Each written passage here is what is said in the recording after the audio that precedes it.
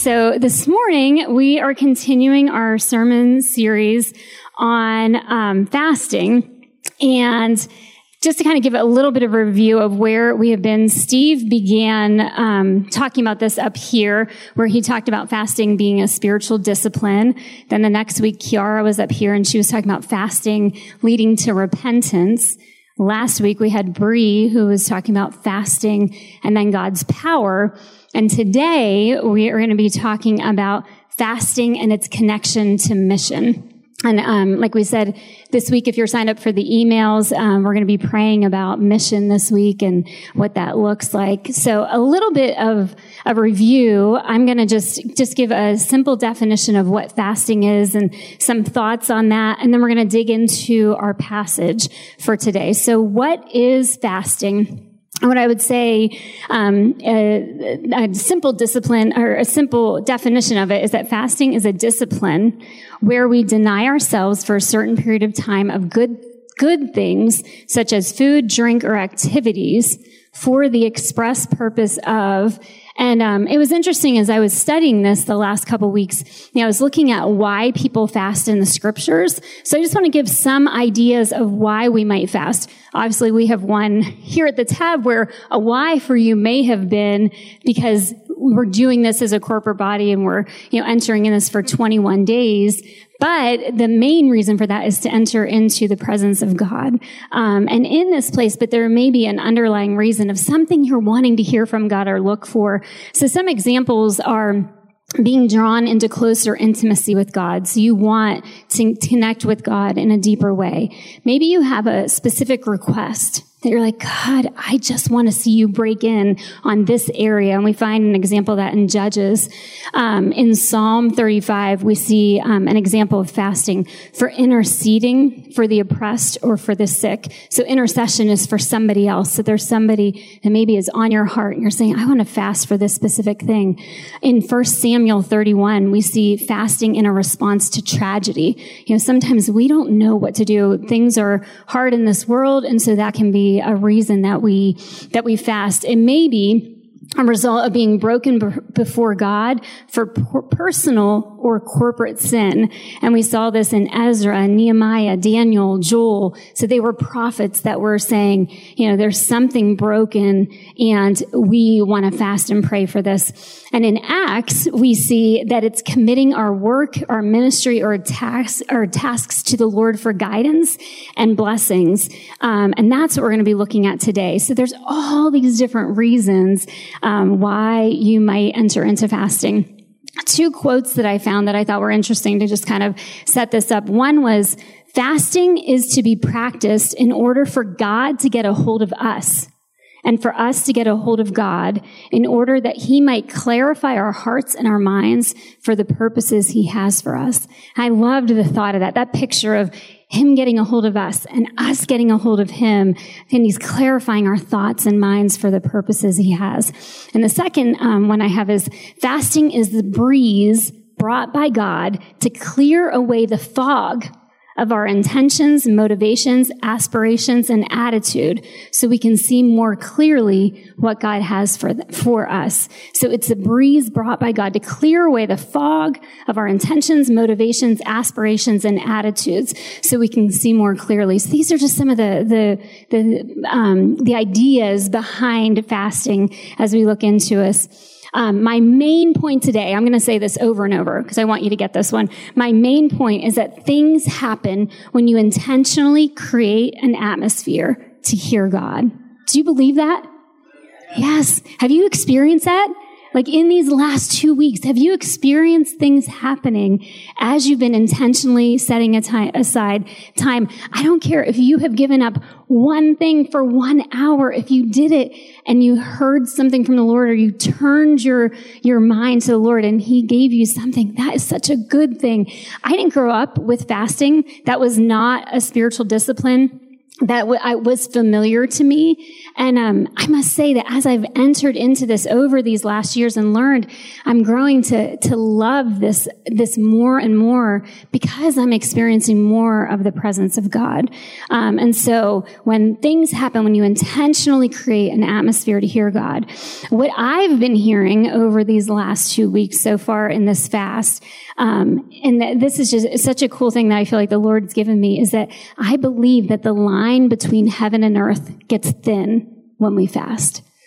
And this is why we enter into his presence, why we deny ourselves good things, because we just want more of the Lord.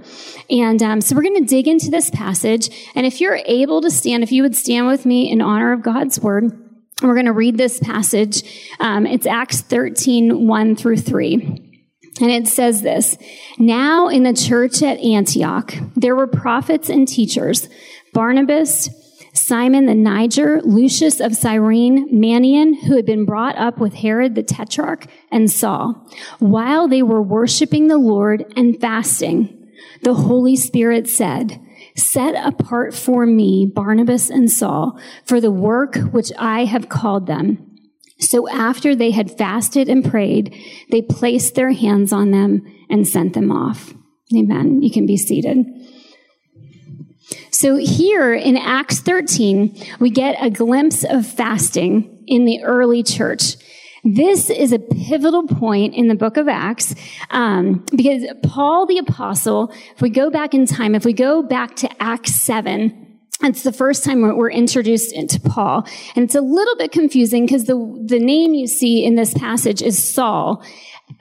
A little bit further down after this point, the Lord is going to change Saul's name to Paul. So I want you to think about those as being interchangeable. So if you read Saul up here, know that we're talking about Paul the Apostle. But we're first introduced to the Apostle. I'm going to use the name Paul, so it'll be less confusing. We're first introduced to Paul in Acts chapter 7. And at that point, we find out that Paul is a young Jewish man, and he is persecuting the church. He is killing Christians. He hates Christians, and this is what we are told about him. Then, if you dig into this week, if you want to go to a really cool passage in Acts 9, we find that the Lord, that Jesus and his manifest presence encounters Paul along the road, and he has an encounter with the living Jesus that changes his life forever. And he goes from being somebody who's persecuting Christians to being a Jesus follower himself. And so this is who we're talking about. Now, this is interesting. Between Acts 9 and Acts 13, we read the Bible, right? And we just, flip through the pages. Between Acts 9 and Acts 13, where we are today, they believe 12 or 13 years have passed. Okay, so Paul has had a long time now that he has been growing and he's been learning and he's been a part of, the church. And so, it's important, sometimes we can read it, right? We read chapter 9, then we get to 13, we're like, oh, Paul's ready to go. He's just going out. And it's like, there's a lot of refining that the Lord was doing, a lot of teaching that was coming into this place. So I think that's just important to be able to know. Now we're going to dig into what's happening in this passage. So now we come to Acts 13. In verse 1, we saw that it said, now in the church of Antioch, there were prophets, and it listed the prophets that were on there. So Antioch, the church that we're talking about in this passage, is in Syria, which is a large city, and there was an important community of Christians that were growing in this church. So this was a gathering of believers that had come together, and God knew that Antioch could not be a stopping point, but God wanted the church of Antioch to be a sending and a launching pad out into the world. They could have easily just stayed. It was a good thing going on there, right? And it would have been easy to just stay gathered together. And in some ways, it probably would have been easier, but here they are. They're gathered together, and they are going to be becoming a launching pad. And that's what we're going to be looking at today. So the Holy Spirit, look in this passage, moved the Antioch church to send Paul and Barnabas out into the wider world. So in verse 2, it says this: while they were worshiping the Lord and fasting, the Holy Spirit said, set apart for me Barnabas and Saul, Paul, for the work to which I have called them. It says, while they were worshiping and fasting. Those are key words that are tucked into there. What is about to happen happens as this church is coming into the presence of God together in worship and fasting. They were seeking the Lord together for guidance. In verse 2, it says, then the Holy Spirit says, set apart Barnabas and Paul for the work which I have called them. While they were worshiping and fasting, the Holy Spirit speaks to them. So out of this place of encountering the Lord, of seeking his presence, it specifically says the Holy Spirit spoke to them and says that he wanted Paul and Barnabas to be set aside. The idea of setting aside means to set apart for a special purpose. So back when Paul became a follower of Jesus, there's actually a part in there that said that he would be the one to reach the Gentiles. And this is about to happen in what's going on here. Now, if we look in verse 3, it says this. So after they had fasted and prayed, they placed their hands on them and sent them off. So here we see the church in Antioch responds and obeys. Notice the Lord, he didn't tell Paul and Barnabas where they were going, right? There's no specific information. How many of us, when the Lord tells us something, I kind of want like the detailed notes of everything. Like, okay, what's this step going to be? What's this? There's none of that. He's just saying, set them apart and send them out. And Paul and Barnabas are willing to do this and to be sent out. They made themselves available. Church, are we making ourselves available to whatever God has for us? Even if it's not clear, he takes our yes and he makes it immeasurably more than we could ask or imagine. The church gathered and they laid hands on them and they sent them out. The results of this, church, listen to this. From Acts 13 to Acts 14, we read about the missionary journey that results from this. The key point, thousands of people heard the gospel because the church in Antioch was in an atmosphere to hear God and respond. By the end of Acts, that's just in one chapter, which we know can be a long time, right? But at the end of Acts, Paul, Barnabas, and others that end up gathering with them and going on mission with them take the gospel into the entire known world. They took the gospel to Rome and even as far as Spain. And this happened because the church in Antioch was willing to gather and worship and fast and hear and listen and send. What a beautiful picture of what God can do with our meager offerings. He takes these morsels and he just multiplies them in ways that we cannot even fathom. Again, things happen when you intentionally create an atmosphere to hear God. So what does this mean for us today? We dig in, we see what the passage means there, but then we cross the bridge over and we say, God, what are you saying to us today? What does this mean for us individually? What does it mean for us as a church and as we hear from the Lord together? And so a couple of things that, I'm sure you can come up with 100 more points, but a couple of things that stood out to me as I was reading this passage was, number one, fasting and prayer require making space for God to speak. There's a rhythm that I see here that I love is that we retreat, right? We retreat and then we re-enter. We can't spend all our time retreating. Sometimes we want to be like, okay, I just want to let go, be alone, and I never want to enter back into the craziness of the world. But the rhythm is that we retreat, we spend time in the presence of the Lord, and then we re-enter into it. The church in Antioch took time. They made space for prayer, worship, and fasting. We as a church family are taking time to seek the presence of the Lord. We spend time on Sunday nights in worship and gathering together. They spend time and they heard from the Lord.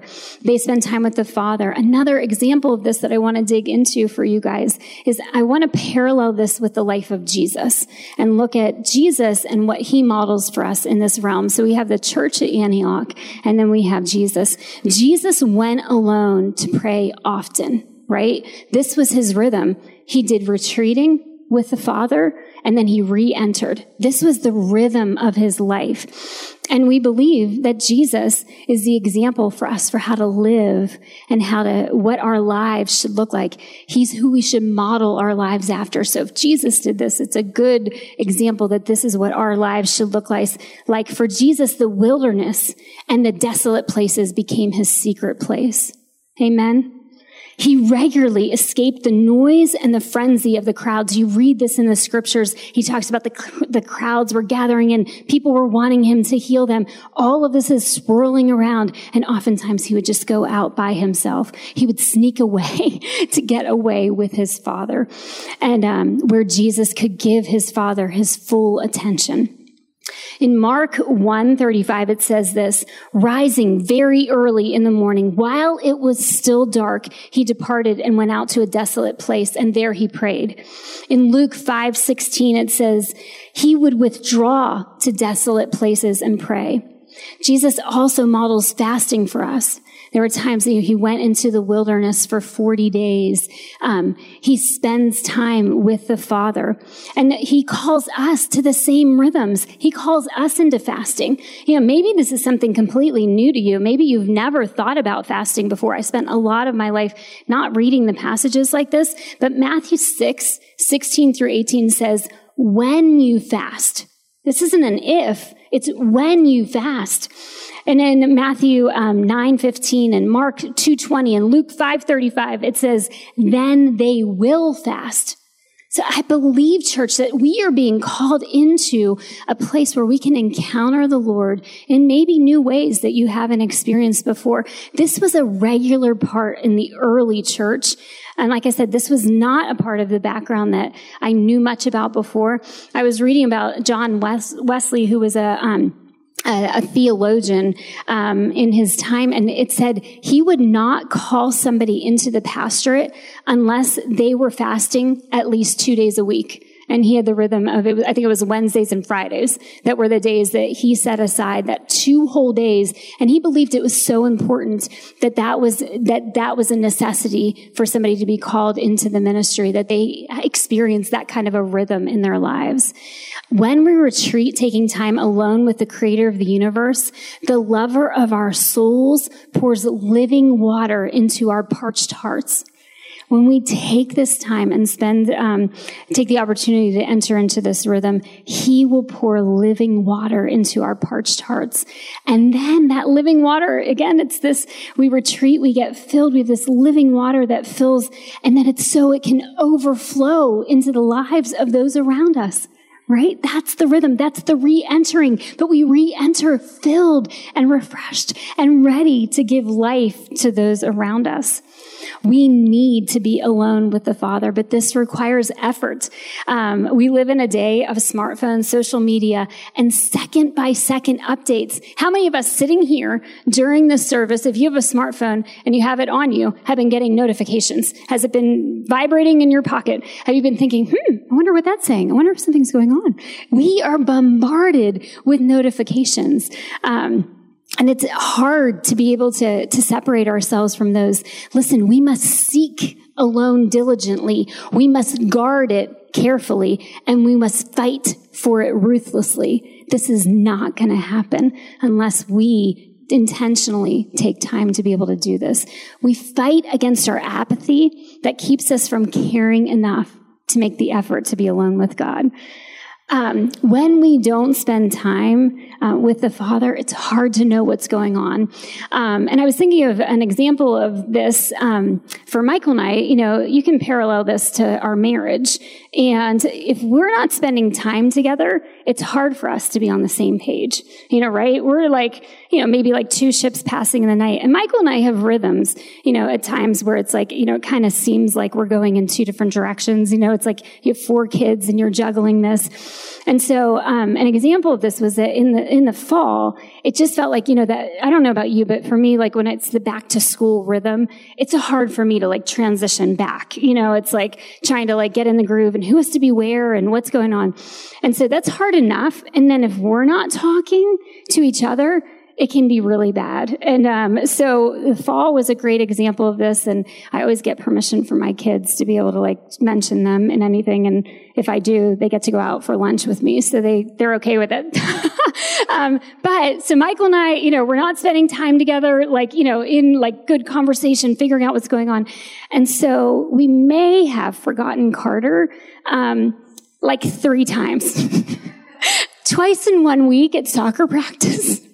And we're getting the call of shame, from the coach, hey, just want to see if somebody's coming to get Carter. We're my gosh. We're Carter, we do love you, but it's because we're not spending time together that we're dropping the ball. And so there's ramifications. There's effects that happen from not spending time together. And I would say the same as with our Heavenly Father. When we're spending time with Him and we're in this rhythm, we kind of have direction for what to do. And you're, this back and forth conversation. When I'm not spending time with my Father, I'm often dropping the ball or missing out on things that He wants me to partner with Him with. And so it's important to just take time to spend time with the Father and be alone. Number 2, through fasting and prayer, we receive clarity and direction.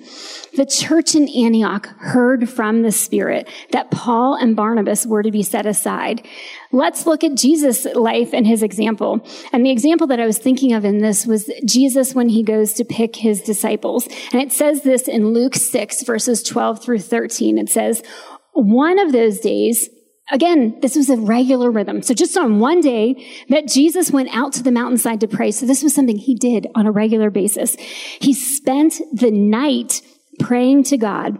When the morning came, He called His disciples to Him, and He chose 12 of them, whom He also designated as apostles. So I want you to think about this. Jesus goes off by Himself. He spends the night in prayer, and after that night, He has this exact clarity of who the 12 were to be. Think about this. We maybe don't spend a lot of time thinking about these disciples, but in human fleshly terms, if we're led to be picking people, we're going to probably pick people who are similar to us, have similar views, similar personalities. Wouldn't you think that Jesus would have picked the priests, the up-and-coming priests or rabbis or people who were respected? That would kind of make sense that you think that would be, if you were going to game plan who you were going to pick. But because Jesus spent time with the Father, this is who He picked. He picks a team of people that He's going to spend 3 years with that look not much like Him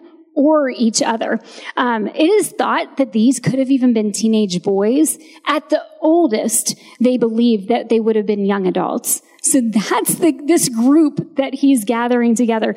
Peter and Andrew are brothers, and most likely competing fishermen with another family of James and John. Think about that. Those 4 were fishermen, and they probably could have had businesses that would have been going up against each other. James and John's nicknames were the Sons of Thunder. This meant they had hot tempers.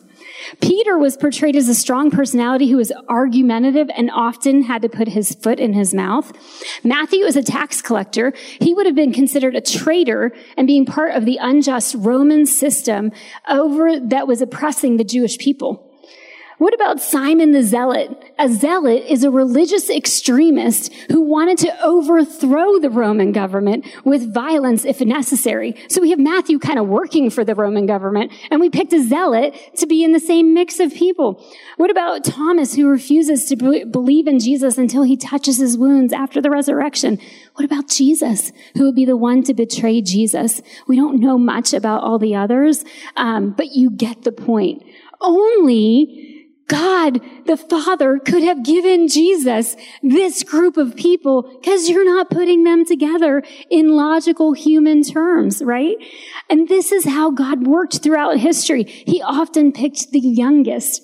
He picked Joseph and David and Jacob. What about the fact that He picks Rahab the prostitute to be a part of the line of Jesus, or Ruth to be a part of the line of Jesus, who was an outsider?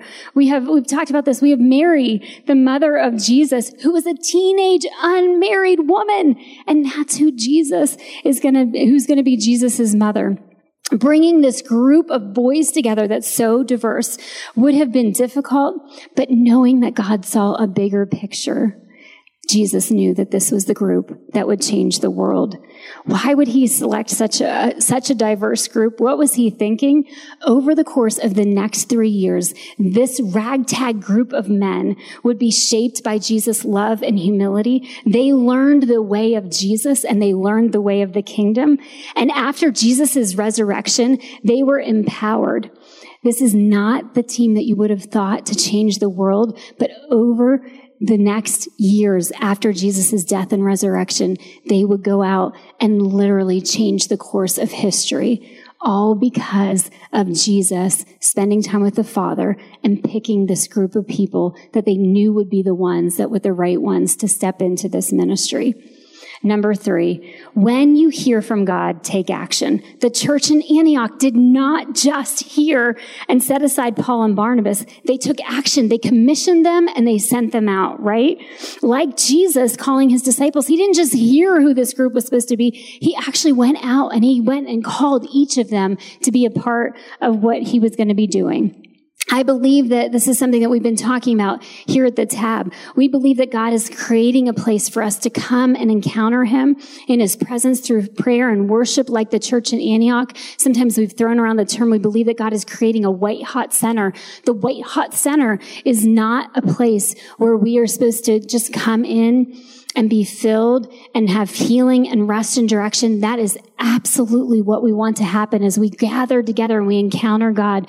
But then we are to be propelled into mission, just like Paul and Barnabas went out. And so this is an important rhythm to be able to keep in mind. We see, in closing, we see that this is both a collective mission and an individual mission that we're looking at. The collective mission, we're looking at the church in Antioch. They heard the Lord together and they sent Paul and Barnabas out together. We see this often in prayer where big groups of people gather together. The people of Israel gathered for fasting. The Jewish people with Queen Elizabeth, they fasted and prayed and went out. But we also see Jesus as a picture of this individual seeking the Lord, spending time in his presence, and leading to mission. So we hear listening, hearing, and acting. So let's ask ourselves a few questions. And I put these in the end of your handout for you to take a look at and think about. What is God saying to you? What's God saying to me? And what are we going to do about it? Do you need to spend more time retreating? Do you need to set aside the things of this world, the distractions? It's not going to happen unless you intentionally set aside time. What can you do to carve out more time with the Father? Every season, this looks different for me. Like there are seasons where it's like, I got to get up early because that's the only time that's going to work. There are seasons where it's like late at night is where, I end up finding time. There are seasons where it's like, does it look like in the middle of the day? Maybe it's your lunch hour that you're going to set aside. I don't have the answer for you, but I can tell you, if you ask the Lord, how can I spend more time with you? He is faithful and he will always answer that prayer for you. In Jeremiah, it says, when we seek him, we will find him. We love Jeremiah 29:11. For I know the plans I have for you, declares the Lord, plans to prosper you, not to harm you, to give you a hope and a future. But keep going. And he says, because when you seek me with all your heart, you'll find me. That's where he reveals his plans, right? You have to seek him with all your heart and let him encounter you. What is God saying to you? What are you hearing? The one thing I love, sometimes this is a still small voice. Sometimes it's hard to recognize the voice of the Lord, but when we spend time in his presence, we start to recognize what his voice looks like, what his voice sounds like. It says we are his sheep who know his voice, but we have to spend time with him to be able to understand and hear what he's saying. A good way to test the voice of the Father sometimes is, are you hearing the same thing repeated? How many of you, you get a passage and all of a sudden you're like, oh, like that really spoke to me today. Then you hear it on the radio. Then you flip to something else and you're like, oh my gosh, that's there. And then somebody from the pulpit says that same passage. That's a confirmation that this is probably something that the Lord is speaking to you. Also talking to other people, like Caroline said with this fast, we're not doing this alone. Like if you're hearing things from the Lord and you want to test it, talk to somebody, a trusted friend, somebody, here that you can just, process what God's saying to you.